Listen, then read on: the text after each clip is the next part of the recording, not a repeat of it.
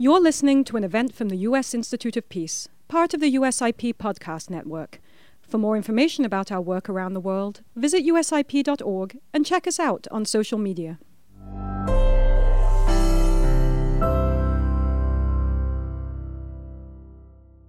Good afternoon, everyone. Thank you so much for being here throughout the day. So we're going to close out with our fireside chat. And, okay, we can't have as much fun, Rob, as we did the other week. Okay, we have some very distinguished guests, and Rob Jenkins. Anne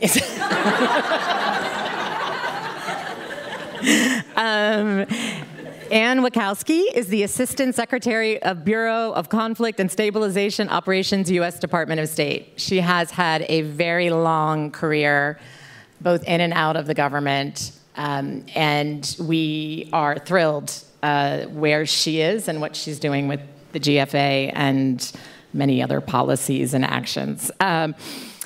Rob Jenkins the titles are so long. The Assistant to the Administrator, USAID Bureau for Conflict Prevention and Stabilization. He serves as the Assistant to the Administrator to Ambassador Power. You can tell it's the afternoon. It's the last session. Joe McMenamin. He's the Deputy Assistant Secretary of Defense for Counter Narcotics and Global Threats, Office of the Assistant Secretary of Defense for Special Operations, Low Intensity Conflict. And Ambassador James, who is a senior advisor here at the Africa, for the Africa program here at USIP, and also had a very long and distinguished career as a Foreign Service officer. So this is going to be a great discussion. Ambassador James and I are going to be the moderators. And so I'm going to start you all off. I have too many pages here. Okay. Development, diplomacy, and defense, the 3 Ds. We talk about it all the time. And I wrote an article recently, I'll just plug it, in Just Security. If you have insomnia, you should read it before you go to bed, where we talk about the plans for the GFA. And in this article, I am quoted as saying, coordination between the 3 Ds has been promising. So I'm not going to go into what those are, because I'm going to let them go into it. But as I told them, I wouldn't say it if I didn't believe it. So this question goes to all the speakers. We talk about the 3 Ds a lot, but what is this nexus between development, peace, and security? Why do we need it? And how do we better leverage it and integrate peace building across the 3 Ds?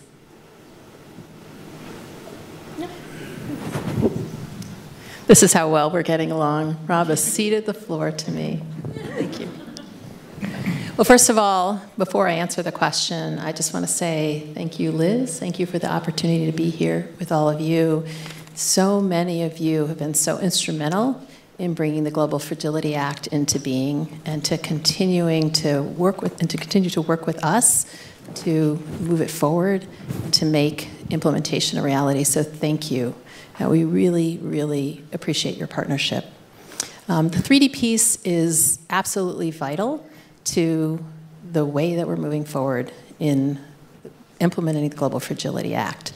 We are at the front end of a decade-long effort, and we are moving ahead. Why is it important what is this nexus? Why is it important? It is important because if we're going to make progress in complex places with partners, in countries where we are trying to work toward prevention, we need to be able to work with all the tools that are available to us within the U.S. government. And in order to do that, we need to be working together. We need to be working together against a commonly agreed set of objectives with a common understanding of the baseline analysis, and then forge ahead to take our policies, our programming, and related resources and apply them in the best way possible. And we are doing that. We are doing that in unprecedented ways for this purpose. And we think there's a lot of promise in what we've been able to achieve so far, transmitting the 10-year plans to Congress.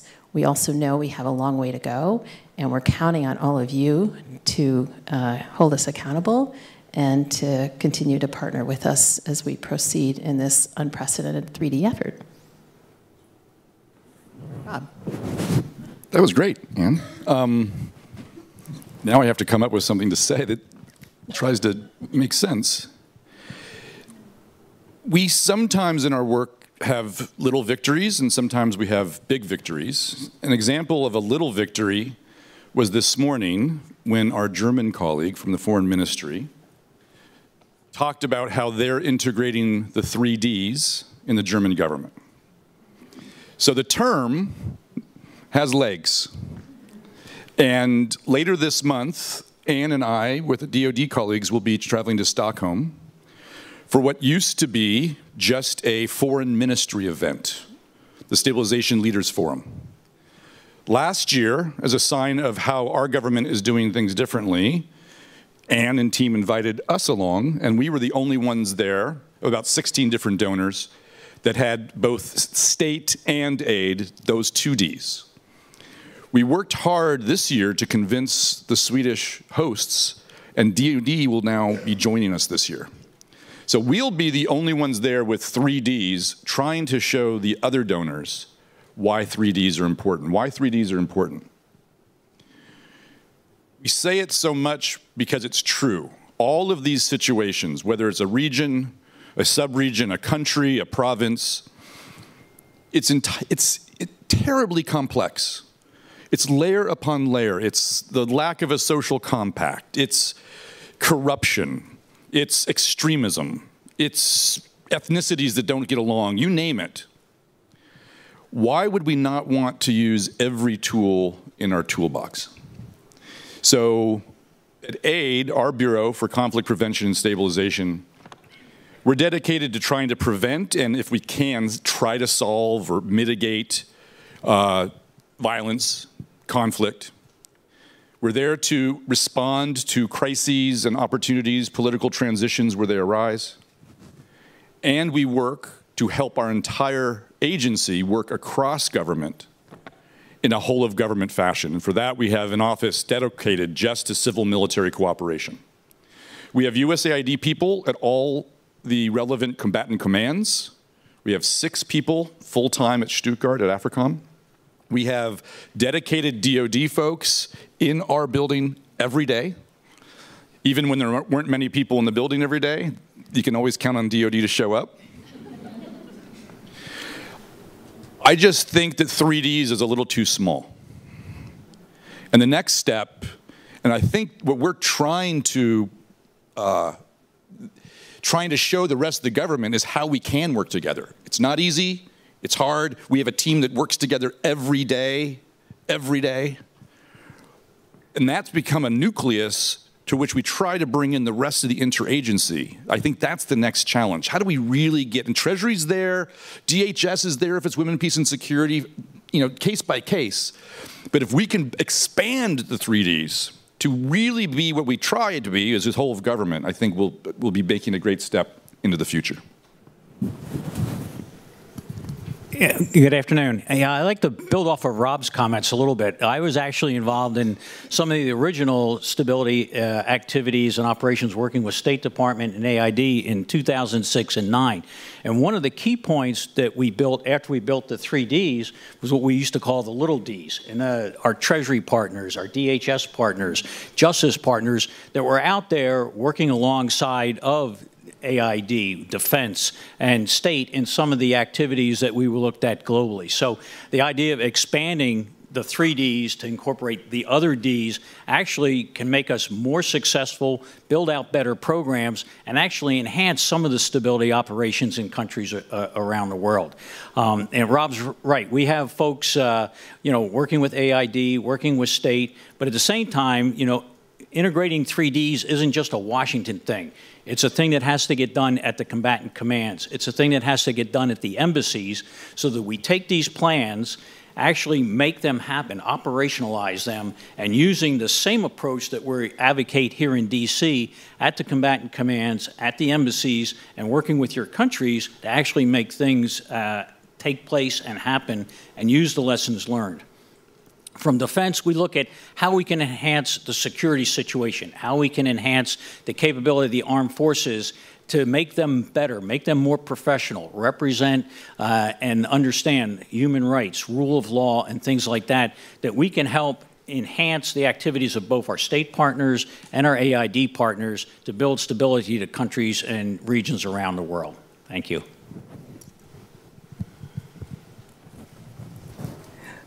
Let me start by saying good afternoon to my panelists here and to all of you.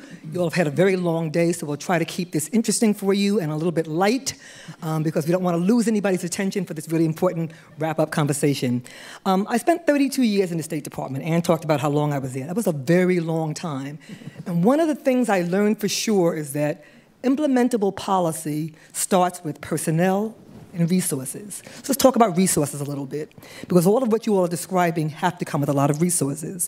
And I also like to quote, as a State Department person, the military, because it always helps out your case when you can show how the military supports what State Department is doing. In 2017, then Secretary of Defense James Mattis told Congress, if you can't fund the State Department fully, then I need to buy more ammunition, ultimately. And that statement's a recognition of the fact that there is a lead role, if not a truly primary role, for diplomacy and the State Department in any crisis situation. There's always going to be a military response, but diplomacy has a really key role. Yet you look at our budgets, DOD's budget dwarfs state's budget. It has for decades, probably into the future. And if you look at USAID's budget, we know that AID's budget is heavily earmarked. So the money is not available for new crises, new situations that arise. I look at my colleagues struggling every day across the African continent, and they wonder where they're going to get the resources. So the question I have for all of you is, what reforms, actions are the 3Ds thinking about to, one, streamline the process and secure funding that's flexible enough to ensure that we can focus on prevention as a priority, something that State Department and diplomacy is all about, prevention?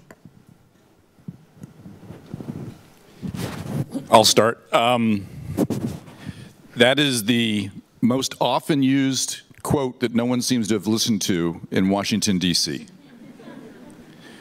Another quote, Admiral Thad Allen, who was retired as the head of the Coast Guard, and then they brought him out of retirement to fix the oil spill in the Gulf, said there's only one truly strategic document in the United States government. That's the president's budget. You can say all the nice things you want. You can come up with a national security strategy. You can come up with lovely documents, one-pagers. The rubber meets the road in the budget. That is where the government says this really is what we're prioritizing. And then Congress comes up with their own priorities, and that's the world, and that's how we're all going to have to deal with things. Realistically, at aid, I don't think we're going to see major increases anytime soon in anything. That's just the way the world is. There's no one that works in the US government that doesn't want more money and doesn't want more people. But as a colleague of mine likes to quote, we are the team we've been waiting for. Stop looking for more resources. This is what we have to work with right now. If you're going to get more resources, it's if you show success with what you have. So how do we work within the envelope that we have? Another quote stolen from Mattis and others in the military is, I like to say, in our bureau, we want to move at the speed of relevance. To move at the speed of relevance, that's to be agile. That's to be flexible. That requires contingency funds. Of all the things that Congress does not like to give an organization, it's contingency funds, also known as walking around money. We can't trust you to spend this wisely. So they don't give us a lot. We need more. How do we get more? We try to succeed with the money that we currently have. That includes peace and security funding available under the Global Fragility Act. That includes complex crisis funding. That includes transition initiatives funding. But looking against, you don't even have to go outside of aid. Look at humanitarian assistance, look at global health, look at education. Those things all dwarf these small amounts of funding that we're trying to change the world with every day. The reason Mattis's great quote is not going to be implemented anytime soon is the same thing that we deal with all the time, is no one wants to prevent anything. Because you can't get resources for prevention. We got to wait for the crisis. That's why the Global Fragility Act is actually very exciting. That's why, of all the places we're working in, coastal West Africa is so exciting to me, because we are actually trying to get proof of concept. You can see the problem coming there. If we, in 5 or 6 or 7 years, can keep Ghana off the front page, then we can go back to Congress and say, see, you can prevent things. Give us more resources. So I think we're at an important moment right now, and as you said, we're at the beginning of a 10-year endeavor. But if we want to get the kind of resources that we need, we have to show that we can succeed. Rob, that's very well put. And that's what we're working toward every day. Right. And I think it's important to understand that what we're doing right now is building the architecture. We've got the frameworks, we're building the architecture, and we're looking for ways to institutionalize the processes that we are embarking on now, looking at ways to put into place processes that will allow us to continue to go forward with a framework, a set of objectives, and then alignment of resources. The resources that are specifically available to us through the Global Fragility Act, which are valuable resources because they're specifically oriented toward prevention. They gave us opportunities to do some things that we are embarking on right now in the field, in our priority countries across the globe, whether that's in Papua New Guinea or Haiti or Mozambique, or Libya, 5 countries of coastal West Africa. In addition to that, it is absolutely vital, and it is mandated by law, that we align all relevant resources and activities, diplomatic, development, security sector, and the related activities that Joe mentioned over here. And we're working toward that as well. So as Rob already indicated, we really need to look hard at what we have that's available to us and understand how to align those resources to where we're headed. We also need to continue to work with our partners, with our like-minded partners, other donor countries, multilateral institutions, other kinds of international institutions, so that we are making the best use of resources that are available in the places where we are working, where we are partnering. And that's something that we do, our embassies do all the time. We need to continue to do that with more intentionality as we implement the Global Fragility Act and the U.S. strategy to prevent conflict and promote stability. And we are doing that. We want complementarity, we want coordination, and where possible, we also want collaboration. And we're working toward that. And we have already some good examples, I think, in many of the places where we are beginning to do our work, where that's coming to fruition. So there are a number of ways we need to continue to do this work. Now, additional flexibilities.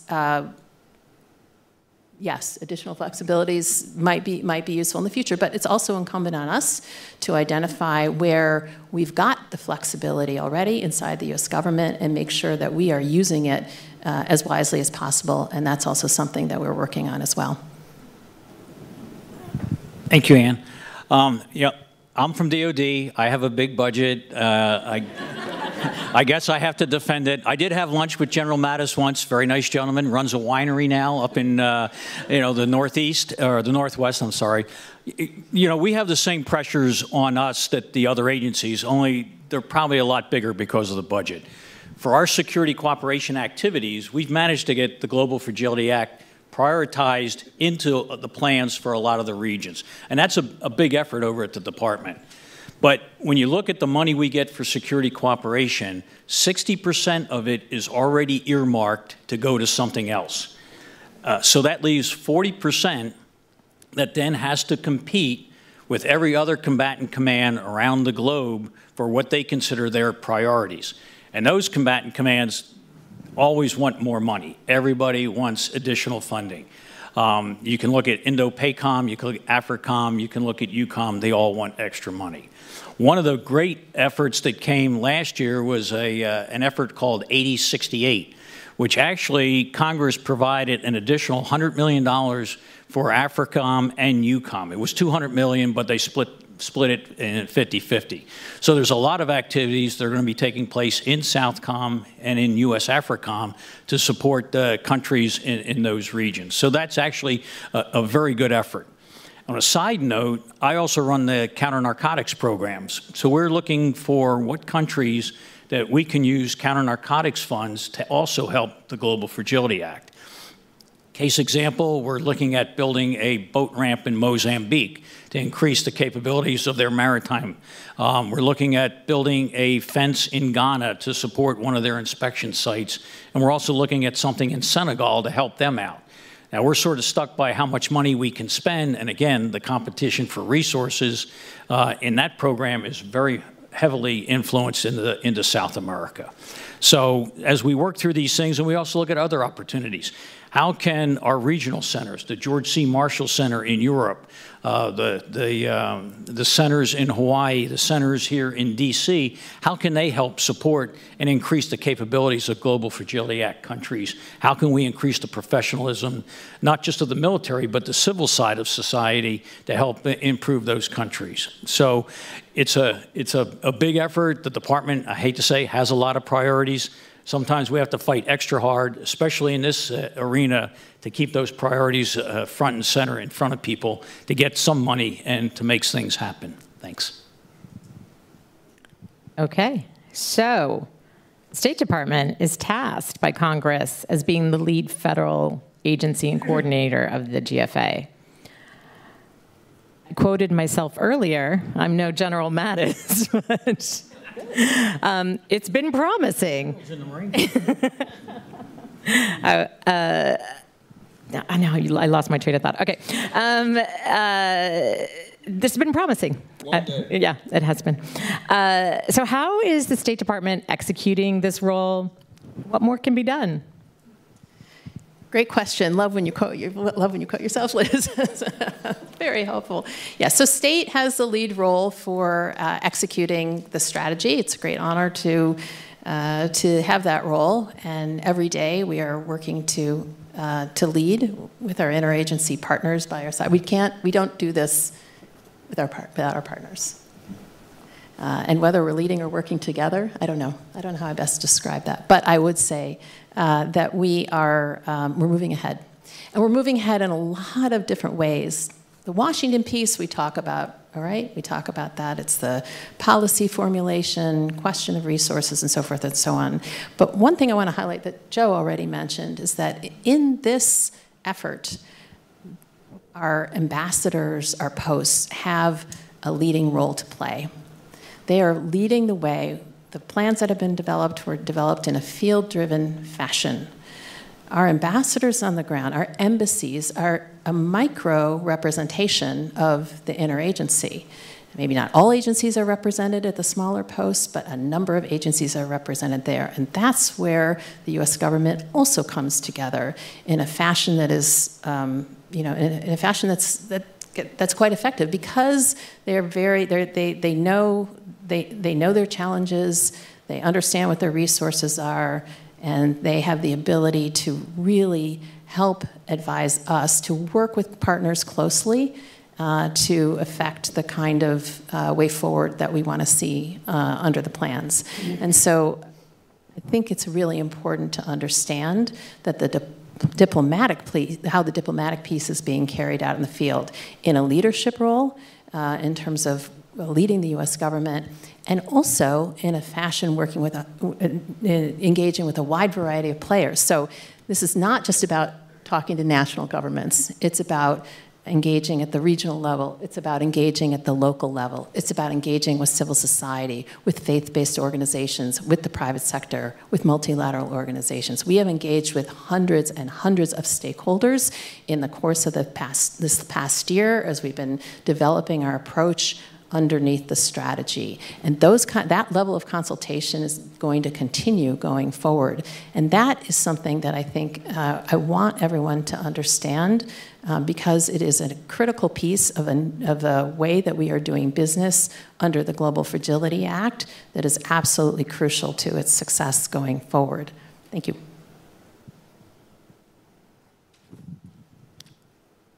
Okay, so a follow-up question.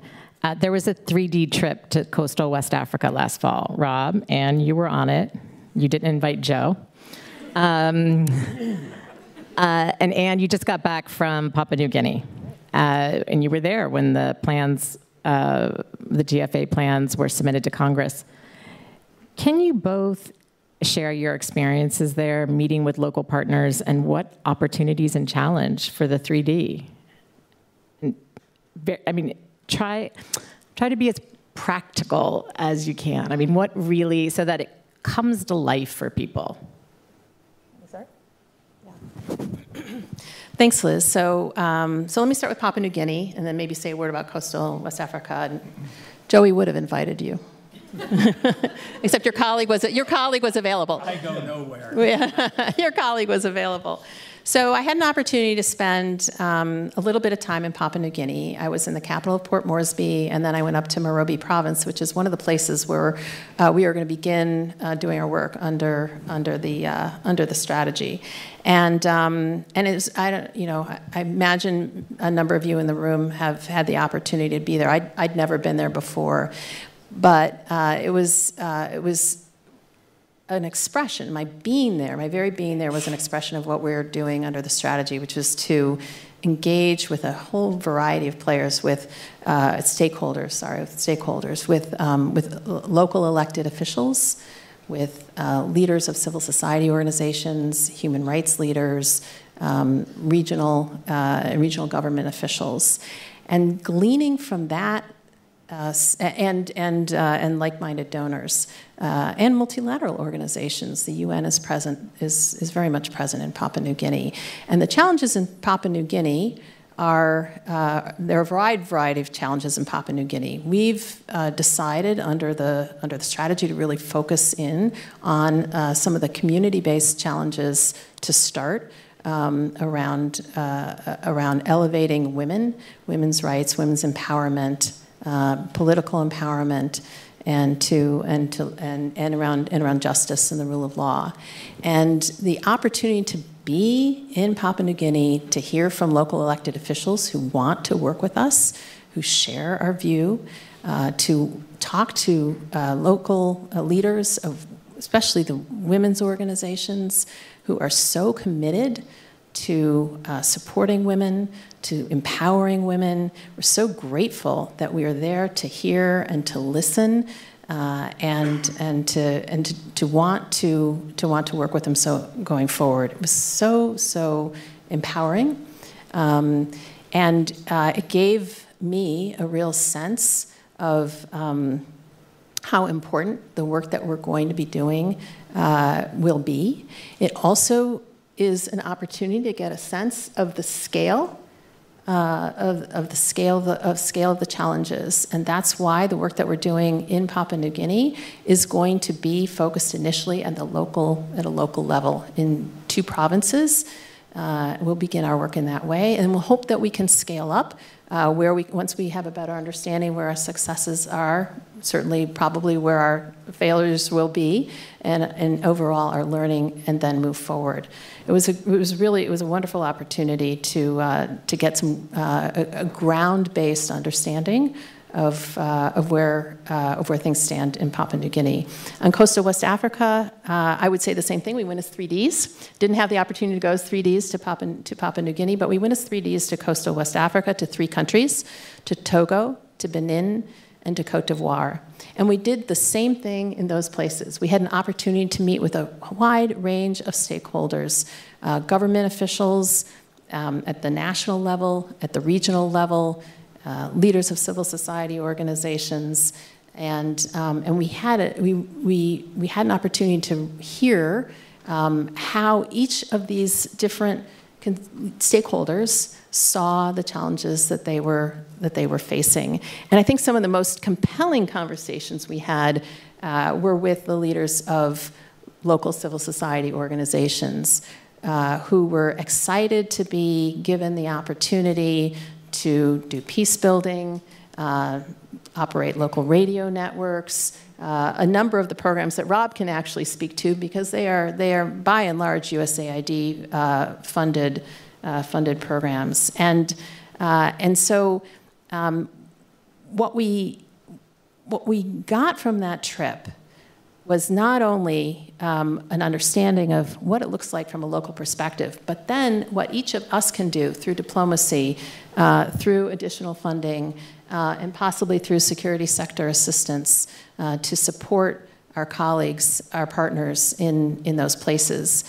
And we were, what we brought from that also was an understanding that the approach that we're taking under the strategy, this broad-based approach, this approach that includes governance, inclusive economic development, responsive governance, building social cohesion, accountable security, is one that we think we can pursue in partnership with the governments in the region. Okay, over to you, Rob. Thanks, Anne. Everything she said about the Coastal West Africa trip, I'll just say it was a lot of fun. And when you travel with an assistant secretary of state, you roll up with the assistant secretary, you get more doors open and more red carpets. When the president of Togo has us meet him at his home at 7 a.m., it shows that he wanted to fit us into his schedule. We got up. A few things that I take away from that trip. One, and I think it's an unfair, that's the nice way of putting it, there was an unfair belief here in Washington among the elite that the governments in these countries didn't understand the problem they were facing or they were in denial. Untrue. We met from the president and then a lot of foreign ministers and a lot of cabinet members in all three countries. They very much know the threat of extremism that is on their northern border, and they're very serious about it. The way they communicate that publicly is different in each country, but I went looking for political will. I found political will. I found partners who are eager to partner. In fact, they're so eager, they're like, can't you do things faster and larger and bigger because we see bad things coming. We want to work on this. That's one. Two, there is a real thirst when we talk about doing things differently. It's not deaf ears. They're like, what do you mean? When we say we want to listen more, they're like, that sounds good. There is a need for us to do things different. Later, I was able to make another trip with Clement Semter, my German colleague, and we went to Benin, Togo, and Ghana to roll out a new program I mentioned earlier this morning, which is the Coastal State Stabilization Mechanism. Jointly designed, it will be jointly implemented and managed by, at least initially, the United States and Germany. Very rare for the German government to put someone in country full-time to manage an assistance program.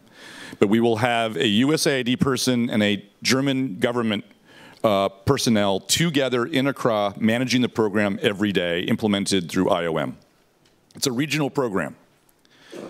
In the same way that we traveled as the 3Ds to visibly show and model the way our government is going to be working together differently, we wanted Germany and the United States to visibly show these three countries how we're going to be working together.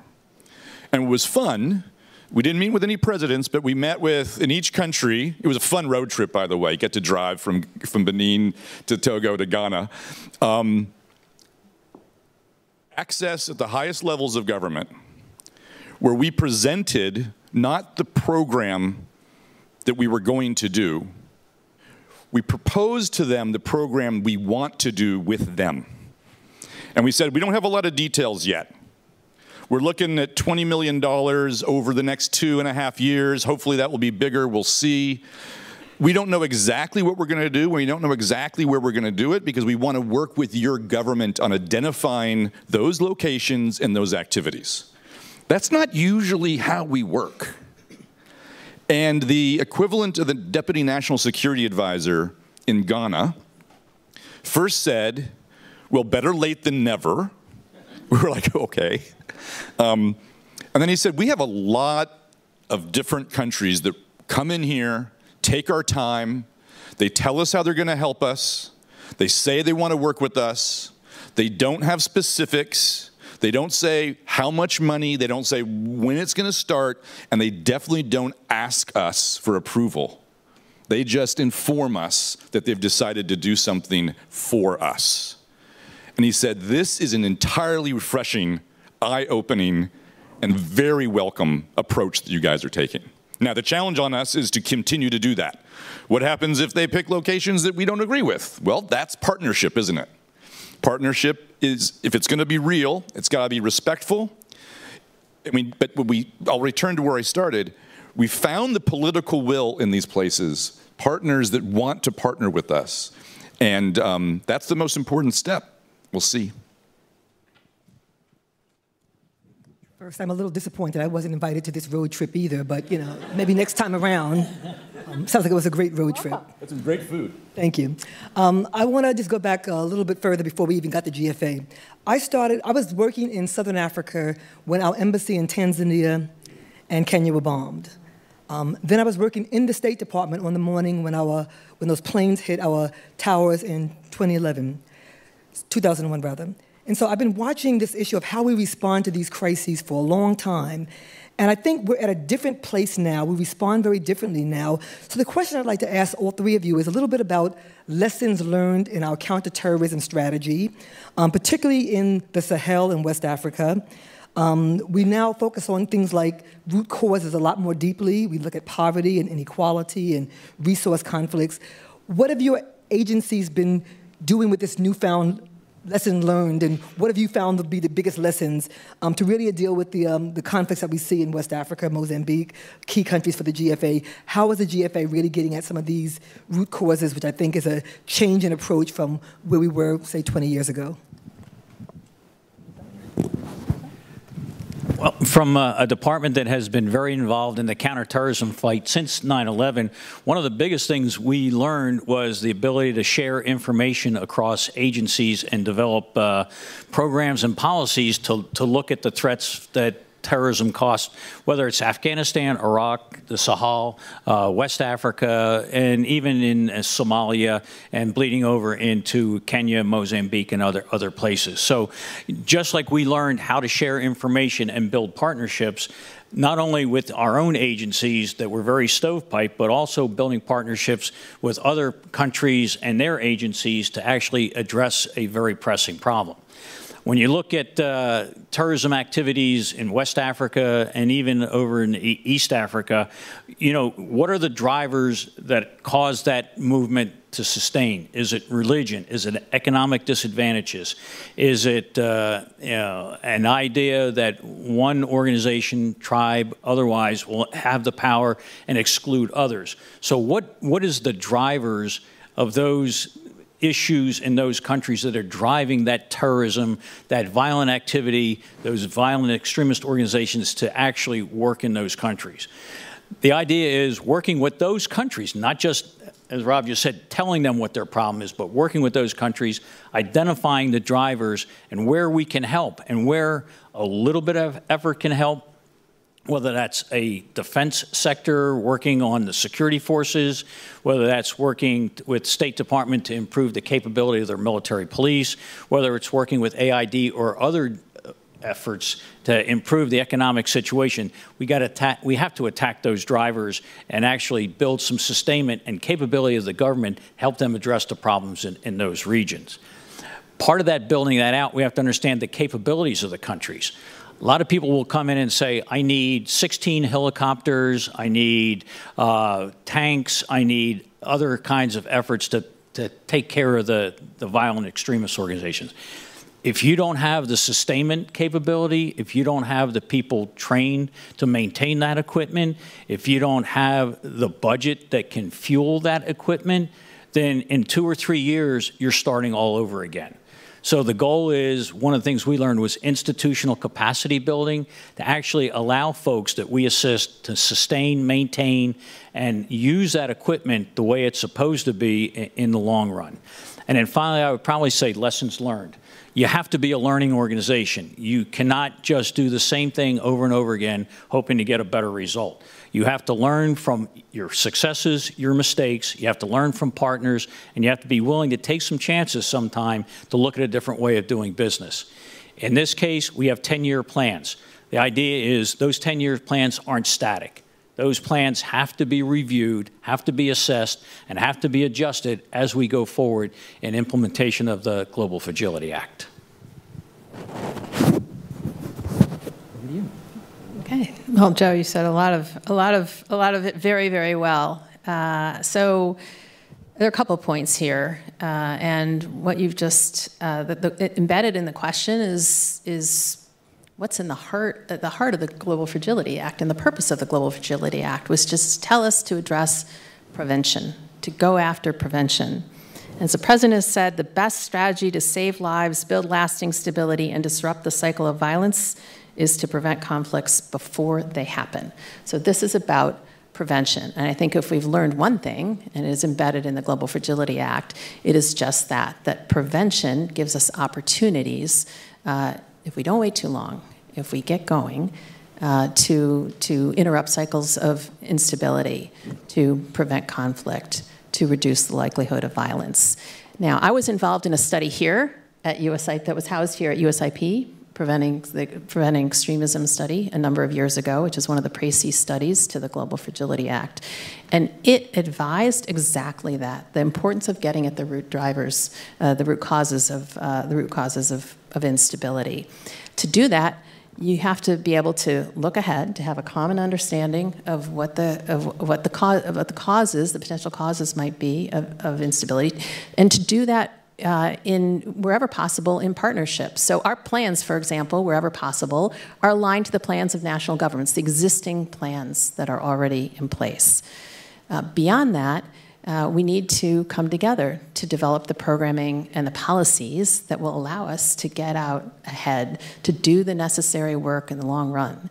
And we have to do it in a way that is comprehensive. We have to understand how do we, where can we support, where can we build capacity to address concerns about marginalized populations, about youth unemployment, about social cohesion, about the lack of presence of the state, about policing, to build out comprehensive community policing, and where are those places that we can bring together in one location the kinds of programming that will be complementary to one another.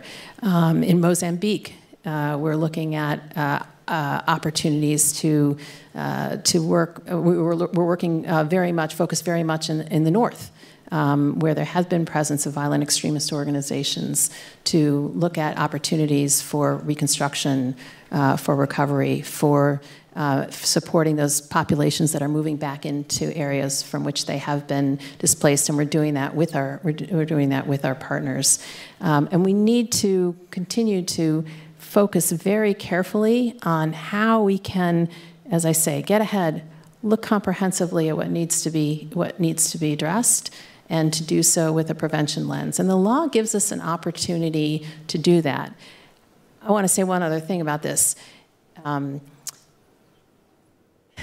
This is a long-term endeavor, and I know that we have been asked, as we have been discussing our work, where am I going to see the change? When am I going to see the change? And I think one of the things that we need to be mindful of is the importance of some strategic patience. We need to look out over the long term. It doesn't mean, as Joe has advised, that we don't shift our plans. We've got to shift our plans. They've got to be and we've got to shift our activities over time. We have to have some short-term agility and adaptability, but we have to be doing that with the long term in mind. You both had great answers, so I'll try to just maybe underscore some of what you said. This seems to be the afternoon to quote military generals and admirals. So I would like to say a friend, a colleague, and definitely a hero of mine is Lieutenant General Mike Nagata. When he retired as a 3-star, he was the #2 at NCTC, the National Counterterrorism Center. And he likes to say he spent 20 years killing terrorists. Our government has spent 20 years killing terrorists. Starkly put, we've gotten good at it. And there's a lot more terrorists now. So this isn't working. It hasn't worked. Lessons from the Sahel. 10 years, hasn't worked. There are more now. What are we doing wrong? An over-securitized response to a security problem. Didn't work. We don't need to keep doing that. So what should we do? We've been focused way too much on the angry young person. Usually, but not always, an angry young man. And apologies for people that have heard me use this example, but for me, it puts it really in place. You know, I'm a young man in southern Burkina Faso. Or I could be in Mali. Or I could be in Niger. Who knows? It looks the same. I don't really see the border. I don't see my government. I'm the 3rd son. I have no land prospects. My parents sold that off to someone who lives in the capital. I drive my motorcycle up to a checkpoint. I don't understand the language that the guy in the uniform is speaking to me. I don't know he's asking me for my ID. And if I did, I don't have an ID. I end up getting hit in the face with a rifle because he thinks I'm on a motorbike, I'm not being responsive, I'm not showing an ID, I must be an extremist. He just did the #1 thing that causes someone to tip over into violent extremism. Violence at the hands of security forces. Now, if he's upset at being treated that way, is he irrational? Doesn't he have a reason to be upset? So why are we focused on him being upset? We aren't focused on the government that isn't trying to bring him in and isn't trying to find his trust. Why are they making it illegal for him to ride his motorcycle now? The only way he could make money. So if he wants to keep doing that, he has to do what? Side with the bad guys and find a way to go around the checkpoint next time. Now he is an extremist. How do we fix this? Simple thing is, give him an ID. We've done that a lot. Simple thing is, get interpreters with those military units who speak the local language as well as the language that they speak in the capital. You've immediately cut the stress down and calmed things down. Immediately. Try to get a health center into that village or a police station and have the police listen to people and not beat people up. All of that goes to building the social compact, trying to establish, not reestablish, because in a lot of these places they've never seen the government. They haven't seen much of the government, at least government that's been nice to them. So you start to establish what can be social cohesion. The problem is the threat moves much faster than that. The threat comes in the middle of the night. So we have this knee-jerk reaction to have a security solution, which then makes the problem worse if it's not done well. We need DOD to train those units to be more professional. We need State Department to work the diplomacy in the Capitol, to give us runway to do the programming we need to do. We need USAID and other donor partners who can project assistance in a way that is mindful, in a way that listens to people in those local places. Because it's going to be different. The reasons that people are upset are going to be different village by village, district by district. That takes time. But when we rush it and people are saying, when am I going to see something? Your 10-year strategy isn't showing anything yet. We have to resist that urge. We have to push back and say, we need the strategic patience. Don't make us rush this, because that makes things worse. We also then have to hold people tight and say, stick with this. Believe me, we can do this. Can we do it? I think we can. Will we do it? I certainly hope so. I hope these become lessons learned and not just lessons identified. Too often we say we've learned. We haven't. We just put a little booklet together on what we think we should be doing, and then we work the same way we always have. Okay, so we know, it's no secret, that Haiti and Libya are the hardest priority GFA countries. And there are some in this town who have some serious concerns about Haiti and Libya. A little known fact, when the GFA was originally designed, those on the Hill really thought of it as a stabilization. And there's a reason why it says at least 2 priority countries, because we, the GFA coalition, were afraid that it was all going to go stabilization and not prevention. So, now I have to get to the question. So how are we going to make some measurable gains there? How are you going to fix it? Ann has a plan. And I'm going to quote General Charlie Bolden. That's a softball, because we're not going to fix it. The countries in which we're working, with whom we're partnering, need to be in the lead. And that's the approach that we're taking in Haiti and in Libya, a Haitian-led solution. In Libya, Libyan elections, fair and free. Working with our Libyan partners, working with Libyans. We, in each of these places, think that we have opportunities. And just because they're hard places to work doesn't mean that we shouldn't be there. In Haiti, we have an opportunity, even as the international community, including the United States, are working to support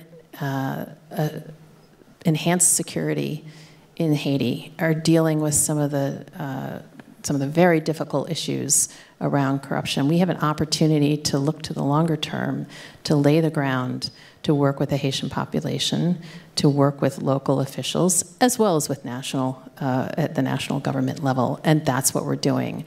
We've consulted with something like 300 Haitian stakeholders or more over the course of the last year in the development of the plans and now recently.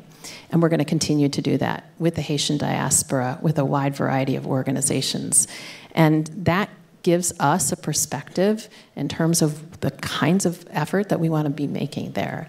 And what I would say to that is there's lots that we can do that can help lay the foundation for long-term stability in Haiti, that working toward a Haitian-led solution. So, for example, in places where we're working in communities where the Haitian National Police are looking to strengthen security, we can do some important work in those communities around economic empowerment, around providing services to those who need them, around capacity building for local community leaders. And so there are ways that we can work together based on lessons learned that give us some opportunities that are not just focused on the immediate. Same thing in Libya. We have some real opportunities. We've been consulting and engaging at a variety of levels, National Planning Council, national level officials, civil society organizations, and we've learned a great deal from those consultations, and we continue to have those consultations, and they are most welcomed. In Libya, what we were going to be doing initially is to focus on the south, a historically marginalized region. It gives us some opportunities in terms of economic development, in terms of capacity building, in terms of strengthening efforts in that part of the country, in terms of giving opportunity. Working with our Libyan partners to provide opportunity. And so I think we need to understand that there are some specific ways that these plans, that our efforts can make a difference, working with our partners and looking to the long term. And I know there's a lot of skepticism around this in some quarters, but equally, there's a lot of support for the work that we're doing, or the work that we're going to be doing going forward in these places, and we expect to stay the course.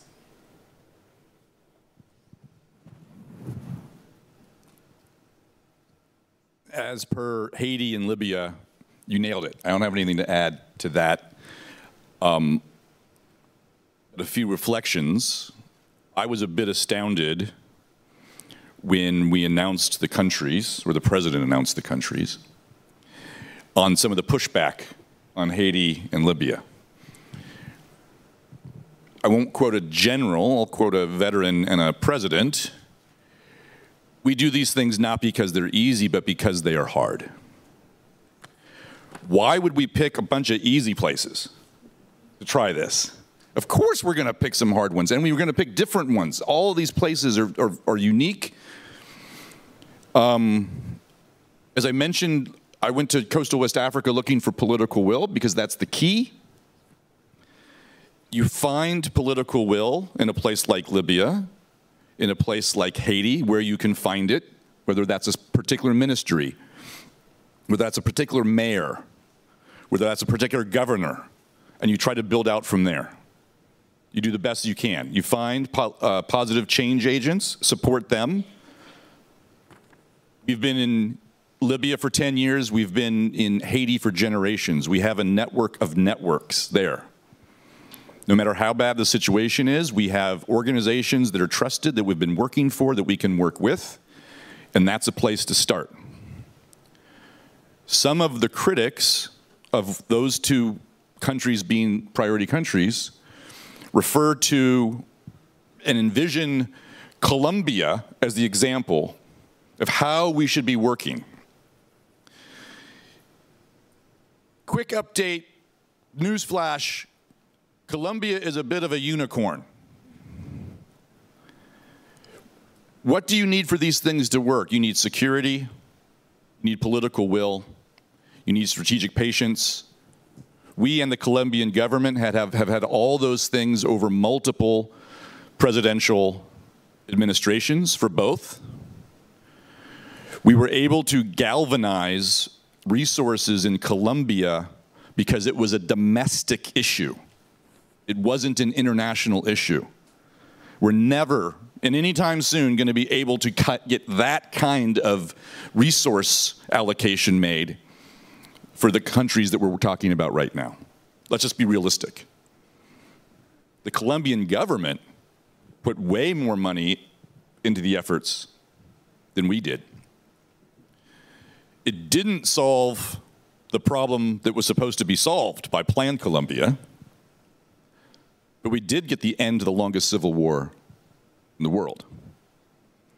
And Colombia still has issues. But if we hold that up as the example, we're going to wait a long time before we find another place where we can do that. So meanwhile, we get to struggle on Haiti and get to struggle on Libya because it's the right thing to do. Can I add something? Liz? Thank you. I'm going to steal a line from Rob. We're approaching our efforts with a large dose of humility.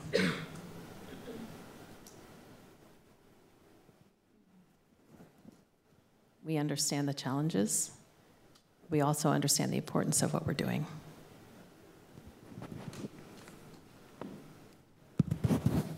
I will probably have to say that I have a very quick answer. Haiti and Libya both are very difficult for the department to work in. Right now, we are pretty much following the lead of our partners at State Department and USAID, and also looking at what actions may take place with the UN and how we may have to support either a peacekeeping mission or a multinational organization going in to help provide some security and stability to allow the government to address some of its problems. Haiti is a long-term issue, has been a long-term issue. Libya, same in that part of the world. But for right now, we're kind of stuck following our partners based on some of the background from Congress and other activities that we're not being involved with at the moment. So not a real great answer from the department, but we're glad to have good partners that we can work with to move forward. So Joe, I think we've been pretty nice to you, quoting all these generals, accepting your huge budget. So this question is just for you. The U.S. military appears to be changing its approach from just doing what it used to do in the old days, a lot of security assistance and training of military forces, to something that I guess you all call more human security. Can you tell us what that really entails? How does it show up programmatically? What are you all trying to do differently with this kind of a shifting focus towards human security? Yes, on the focus, I would not say as much as shifting as enhancing. We've had teams training with partner nations for many years.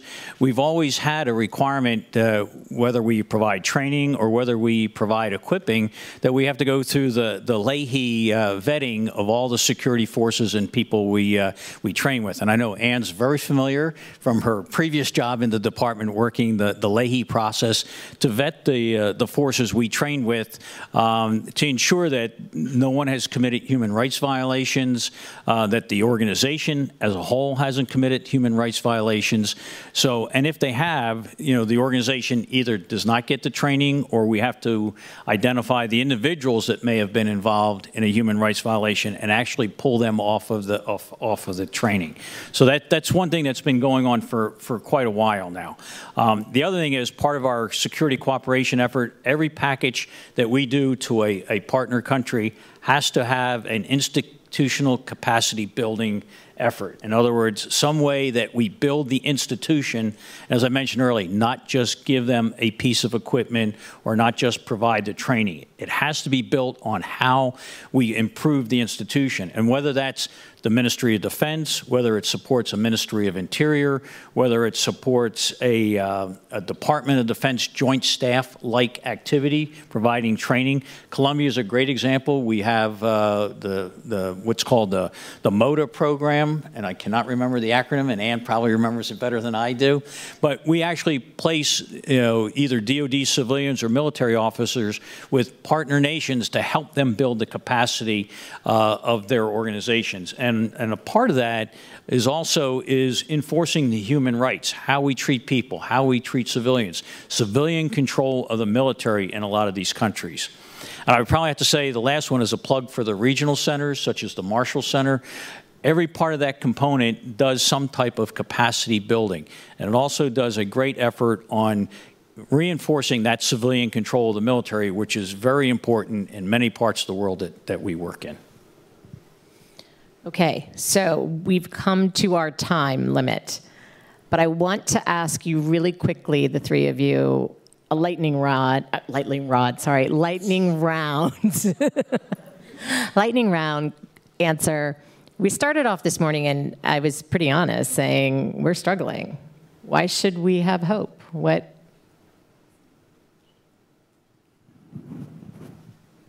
the alternative?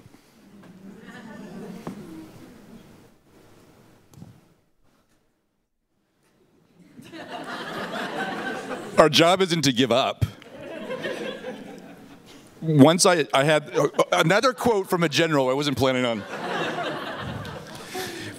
I had the great opportunity to brief then General Lloyd Austin on the humanitarian situation in Syria at the Regional Ambassadors Conference that brings together all the CENTCOM chiefs of ambassadors every year.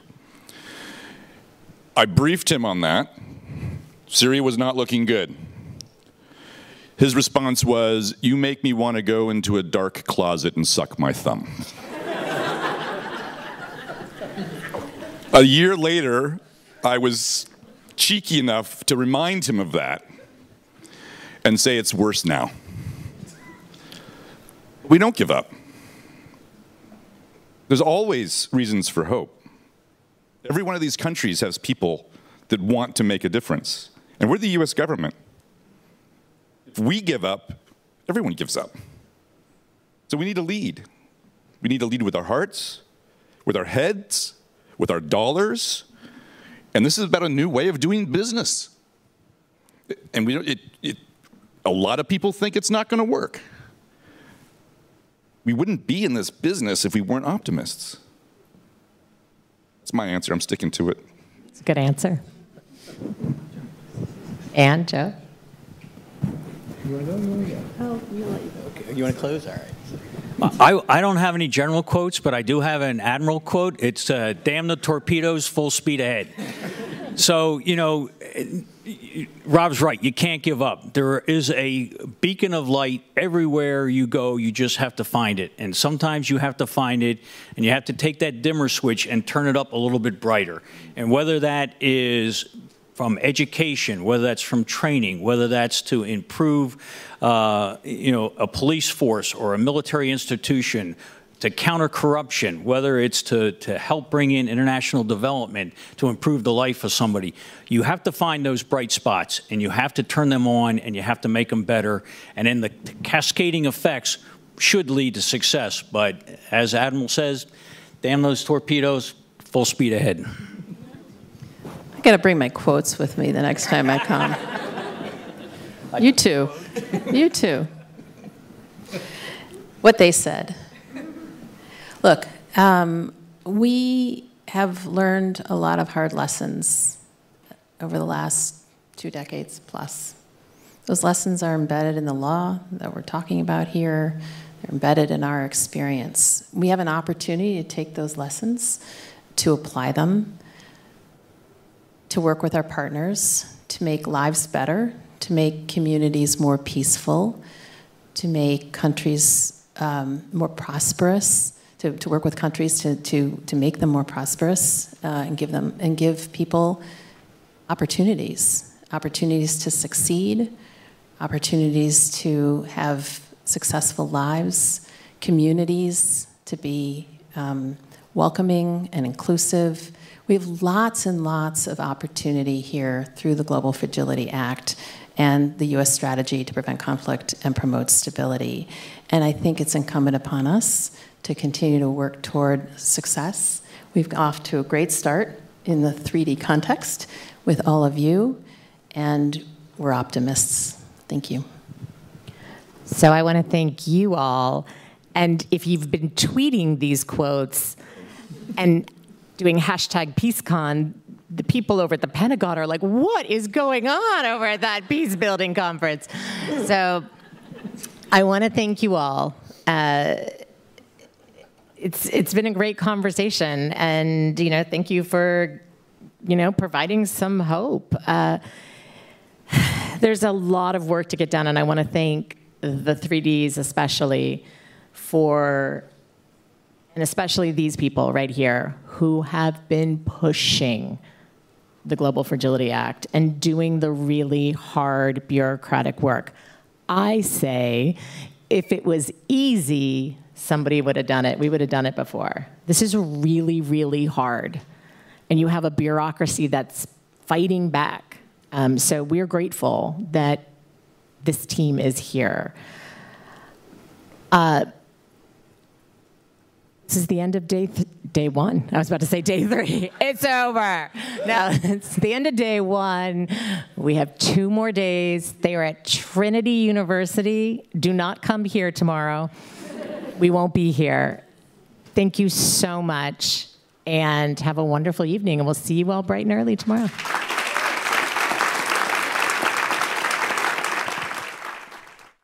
Thank you for listening to this event. If you'd like to listen to more events or explore our other podcasts, visit usip.org/podcasts.